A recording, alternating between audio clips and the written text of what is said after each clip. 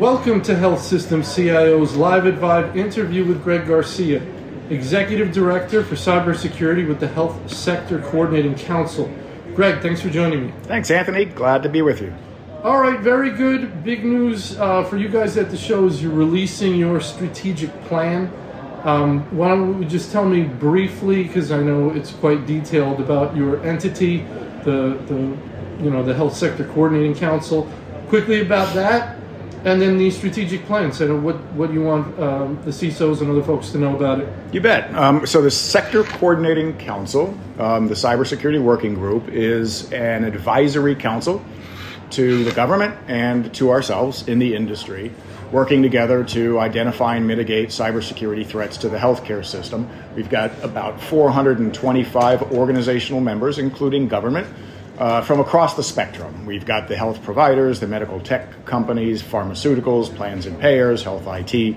So we're looking at all of those cross-cutting cybersecurity issues that affect the sector and in particular, patient safety. So the Health Industry Cybersecurity Strategic Plan that we release on February 27 is intended to first, let's look over the next 5 years and see what are the major healthcare industry trends, not cybersecurity, just what are the industry trends in technology and operations and regulation and business developments. And then what are the cybersecurity challenges that those trends present? And then what do we need to do as an industry to get better, to get well? It is a wellness plan for cybersecurity. And back in 2017, there was an HHS task force that diagnosed healthcare cybersecurity to be in critical condition because of all the connectivity and all of the evolving threats.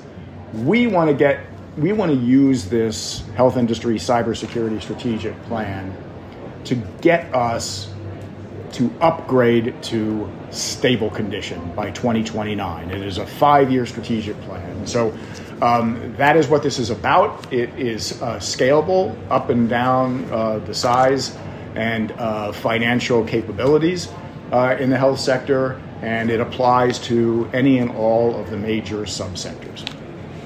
All right, very good. I was just in a session, and one of the things that was discussed was this idea of complexity around cybersecurity, the information available, the messaging. The HPHCPGs have come out, some of the voluntary ones. This is an effort to simplify things and streamline everything, and that's in one of the trends or goals that you put out is goal number 3, to harmonize requirements. There's a huge need for clarity, right? So one is we want to bring everybody up to sort of a minimum level. That's one of the goals here. The other major goals is clarity, and those two kind of work together. What are your thoughts around that? Finding clarity from complexity. What are your thoughts around that? Very good question. And this really applies a lot to the small, rural, underserved health systems who know they have a problem. They just need a place to start. And there are, as you said, many different cybersecurity regulations and frameworks and toolkits. Where do we start? And particularly for the smalls, it's got to be digestible. It can't be complex. So one of our flagship products, our toolkits available to the sector, is a joint effort by HHS and the Sector Coordinating Council. It's called a HICCUP, the Health Industry Cyber Practices. And Volume 1 is for the small organizations, the small providers. Volume 2 is for the medium to large. And in that way, we can take the same set of the top 10 major controls that you need to have for a good cybersecurity program and scale it. It's easier for the smalls to keep it simple, and then the higher you get in terms of maturity and sophistication, then we can drill down a little bit more and talk about how. So that is just one example of the cybersecurity frameworks that's available free. As the CISA Deputy Director Nitin Natarajan said, it's not free, it's prepaid, because we've all paid our dues into this system. And it's freely available to the sector, and it's written by the sector. That's the important part. It's by the sector and for the sector, by those chief information security officers and others in our membership who feel the pain. And they know where the landmines are and how to navigate those landmines for those who are just getting started. So we talk about simplicity, simplicity and complexity.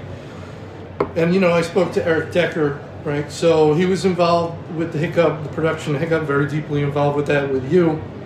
He's been very deeply involved with you with the formulation of the HPH CPGs, right? So when we talk about simplicity, you referred to Hiccup. We know this HPH CPG thing is coming out. Those should work together. That's what Eric said. No surprises. These should all flow together. And NIST is sort of fundamentally incorporated into these concepts. So the HPH CPGs, Hiccup is advisory. The HPH CPGs are voluntary, but are going to probably eventually be mandatory. Do you see sort of Hiccup fusing with the HPH CPGs in a way? Because again, we're looking for this simplicity where I want sort of one document to go to. What are your thoughts? Absolutely. They are perfectly aligned. NIST applies to all critical infrastructures as a general matter. HHS took that and they took CISA's cyber performance goals and then said, okay, what are the most important cyber performance goals that health systems need to implement? Let's drill down to the most important. They called the top tier essential and the next tier enhanced. But if you put them side by side with Hiccup, they match up. But here's the difference. The CPGs, the cyber performance goals, say what? Hiccup says how. So that's the main thing. If CPGs, if I'm an IT person in a small rural hospital in southern Kentucky, what do I have to do? Okay, CPGs. Oh, okay, I'll do that. Well, how do I do that? Hiccup. Okay, I'll use the Hiccup. That's the continuum. You start big, and then you drill down to the how. And hopefully from that you will have a vision of what constitutes success. So you feel like we're moving in a good direction in terms of that simplicity and that one-stop shop and all this. Do you feel like the trend is going in the right direction? Yes, I think it is, and indeed one of the major goals, goal number one, I believe, in the cybersecurity strategic plan says we need to do more in that simplicity, and it has to be, cybersecurity has to be a habit. It has to be a habit from the users, like the clinicians, the people who are sitting in front of their computer and their IT systems, and it has to be a habit for the product security people from the manufacturers of medical technology who know that we need to simplify this because security by obscurity doesn't work. And 405D is part of this whole thing too, right? So that's not something on the outside. So what I think of is if we're moving towards simplicity, that's a good thing. If we think about it as a garden, and we're weeding the garden. The garden's a little weedy, so we're weeding it, and we're trying to have a clean garden. That's simplicity. Once we've weeded, doesn't mean we can sort of stop, right? We have to be careful of things popping up. It's a big federal government. Yep. So you don't want, once you're moving in the right direction, to find other entities popping up with stuff that may not be aligned. I don't know if that's something you're concerned about or think about or want to be vigilant for. Any thoughts around that? Well, you mentioned 405D. 405D is the vehicle that created Hiccup. Right. So 405D itself is simply a program by HHS. So that's not a separate entity. Right. I think what we have firmly established with the growth and energy behind this sector coordinating council is recognition from the government as provided in law, that the Sector Coordinating Council, and there's 16 sector coordinating councils for every critical sector, that we are the principal interface between the industry, the critical infrastructure owners and operators, and the government in a public-private partnership.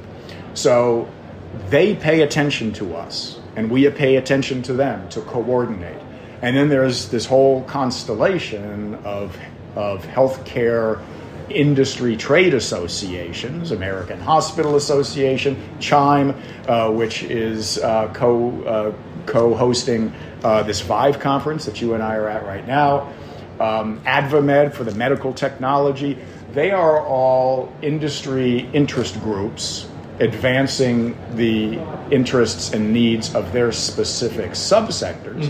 And they keep us informed as the sector council, but I do not think there is any other major industry group in healthcare that is cross-sector, that covers all of the interdependent and interconnected stakeholders in this complex ecosystem. Right. And the Health ISAC that's a very significant, influential, valuable, useful group that a lot of CISOs are a part of. And you're very closely aligned with them as well. Exactly. So when you think of critical infrastructure protection, as defined in law, there are two major functions. One of them is the tactical, operational incident response, 24/7, watch, warning, and incident response. Yeah. That's what the ISAC does. And there's, again, 17 ISACs or more for every critical sector. They're the firefighters. And then the flip side of that coin is the strategic, policy, longer-term thinking. How do we get ahead of this threat? And that's what the Sector Coordinating Council does. So we are flip sides of the same critical infrastructure coin. Both organizations inform the other. Yeah.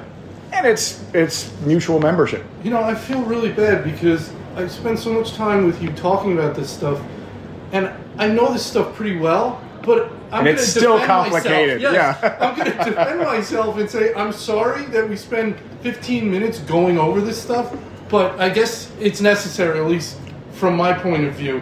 One of the things Tressa Springman said in her session was there's state-level stuff. There's state-level stuff that gets passed and comes along around privacy and data protection, which adds layers of complexity, and that's outside of your control. So that's complexity that may be added to the universe of cyber that you sort of sit there and go, well, I can't do anything about that. They're going to do whatever they want, and whatever entities in that state's going to have to deal with that. In addition, we're trying to move in the right direction from everything I can control, but what's out of my control is out of my control, right? Yeah, and that's, it is a major patchwork quilt, and if you can sort of pan back and look at that patchwork quilt, I hope one day it's going to show a healthcare system that is healthy and not constantly under cyber attack. But, the Office of the National Cyber Director within the White House actually last year put out a request for comments to the industry with a whole set of questions based on really one driving principle is how can we eliminate complexity in our regulatory environment? So it's an open question to you, health providers and med tech and pharma companies. What is getting in the way of your being more cyber secure? Are there regulations between state and federal that are actually working at cross purposes? Or is there overlap? Is there conflict? Are you put in a position of having to decide which law you're going to break? Because you're going to break one of them at the state level or the federal level. Right. So that was I think probably at this point they are still digesting all of the comments that came in. And hopefully, the National Cyber Director, we know the National Cyber Director doesn't have any declarative authority over state government regulations. But if we can just sort of keep the drumbeat going about we need to coordinate better here. We all have the same objective, but if we have competing ways to reach that objective, we're not moving the ball forward. So This is going to be a challenge long after I leave the workforce. Listen, it's funny. It's this pesky federal system, but I just happened to listen to the audio version of the Federalist Papers, Alexander Hamilton and whatnot, and that's what he's talking about. Yeah. 1783, he's trying to convince everybody, hey, we need a federal government that's strong enough to hold this thing together. And the concern was the state governments didn't want to give up any of their power and authority, so it was that compromise. And we're talking about some of the effects of that. I'll have you know, I keep the Federalist Papers on my bedside table. What? I think it is really one of the most beautifully written. Oh my God. Beautifully written understandings of the inspiration behind the Constitution of the United States, and in this day and age when we are looking at threats to the Constitution, yes. I keep that nearby. Wow. As my security blanket.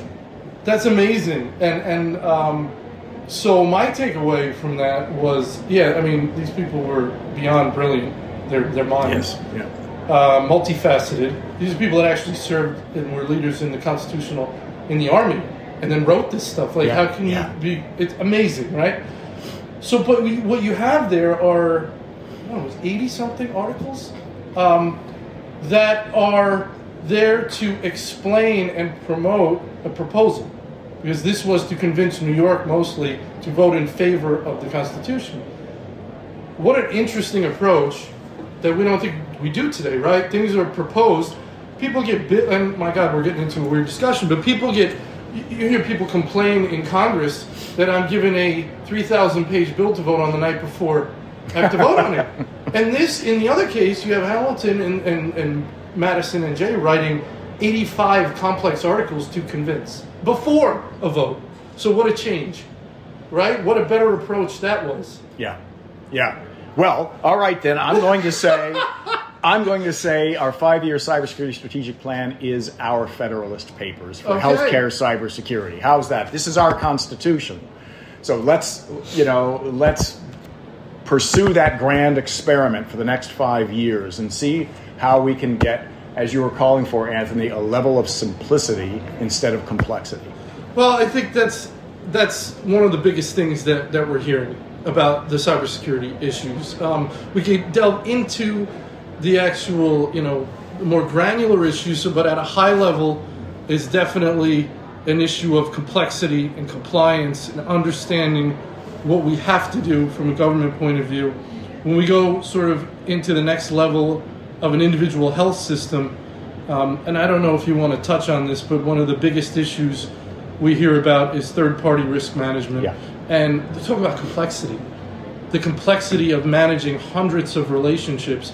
Again, and what's been pointed out to me in different interviews is that, let's say you do some sort of questionnaire investigation, even go beyond a questionnaire and do a real investigation. That's a point in time you've measured.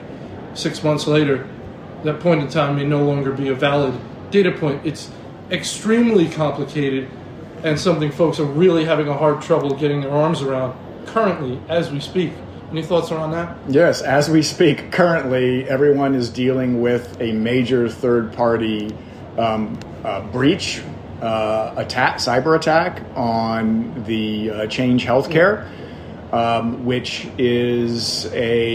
holds about, I think, a third of the market for claims management, for prescription management, and all of that has been, or a lot of it has been, disrupted. And that is an existential threat to the healthcare system. And it's not even anything that, it's very difficult for any of us, for any of the users of that third party, to be able to control. And it's similar to the SolarWinds software patch release that with one click of a mouse, a corrupted software update went to thousands of customers and therefore infected those thousands of customers. And so this is one of the major goals in the cybersecurity strategic plan, that basically technology being used in the clinical environment must be secure by design and secure by default, and that must be demanded by the customers, and it must be provided by the manufacturers and third-party service providers. It's a hard thing because it is a complex ecosystem, and no manufacturer can create a one-size-fits-all security solution or a medical device that is secure in every clinical environment, because the clinical environments are all architected a little bit differently. So that leads us to another goal in the strategic plan, which is that we have to have a continuous dialogue, a partnership between the technology providers and the users about evolving requirements, evolving threats, and how do we navigate this. Again, Anthony, the theme here that you have raised is simplicity. Mm-hmm. How do we make this more simple so that the onus is less laid on the shoulders of the technology users? Technology users are going to have to do their basic cybersecurity protections, but the more that they can concentrate on patient safety and patient care, mm-hmm. and less on security, we're going to have a better healthcare system.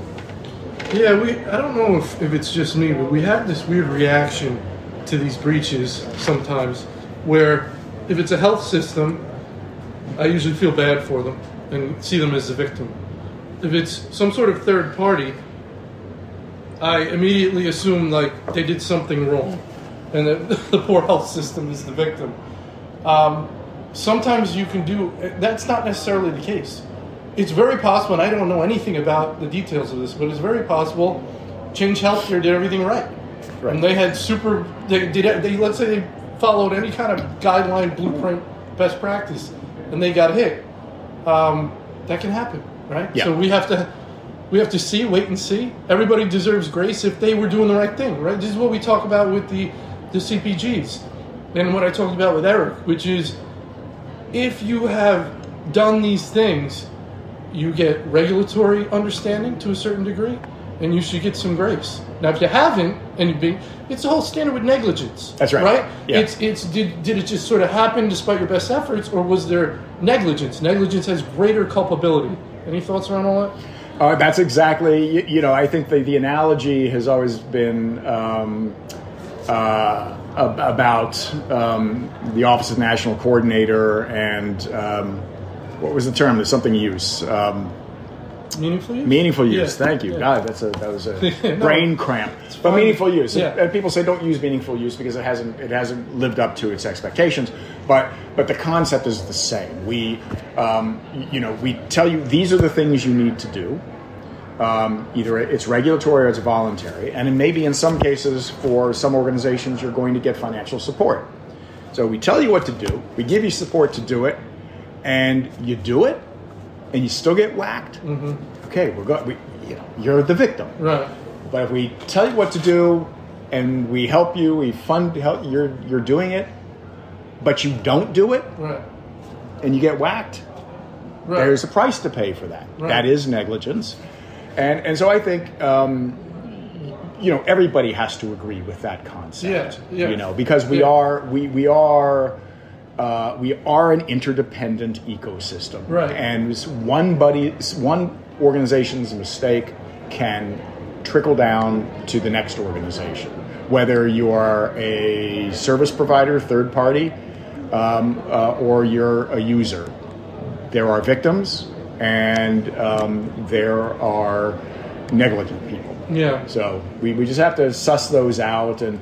Maybe through this law that was passed a couple of years ago, Garcia, which is the, let's see if I can spell it out, Cyber Incident Response. Mm-hmm. It's a reporting requirement to Department of Homeland Security, CISA. Every time whoever gets hit by a cyber attack, you need to report it to the government. And hopefully they will. Nitya Natarajan talked about that today in the Vive conference, about them collecting as much information as they can about attacks so that they can suss out what happened, how did it happen, what was the technique, and maybe be able to correlate, patterns. and see what's happening elsewhere in other industry sectors or in other countries. And maybe that's going to better inform us about how to prepare against that, so we're not negligent. Mm-hmm. So as a final question, if we look at this as a super high level and try and kind of wrap up our thoughts around it, HICCUP is a really good resource for entities. It's going to jive with anything else that comes out. So if HICCUP is here, the CPGs have been issued, the voluntary ones. So those two should jive together. Work on that. Work towards that. If you feel you don't have the resources to do it, those may be forthcoming at some point. I kind of got into this with Eric a little bit about chicken or the egg thing. Like, if I lay out some money to work towards this stuff, am I going to get it back? Am I going to reimburse? Or do I need to wait? I don't know how that's going to work. So if you say I've got simplicity but I don't have dollars, let's make that the final question. Let's say we have an entity that has the simplicity they need. They know the document they need. They know what they need to work towards, but they don't currently feel they have the resources to do it. What's your best piece of advice to them, and then we'll wrap it on that. Well, I hope what the government and with us will provide is basically a library of funding sources. We know that the Federal Communications Commission supports, for small hospitals, communications and IT technology grants. HRSA, which is an office within HHS, they provide grants. We need to give them everything that is available to them, to the health providers, and enable them to pick and choose as to how they're going to fund their cybersecurity programs with those funds. When the government does decide to make CPGs, if they decide to make the CPGs required, part of a regulatory process requires that the government do a impact analysis and figure out, well, how much is this actually going to cost? Right. And with that, they will know how much money can the government actually raise to provide help to the industry. All right, Greg, I want to thank you so much for your time today. Great talk, and I really appreciate it. Good talking with you, Anthony.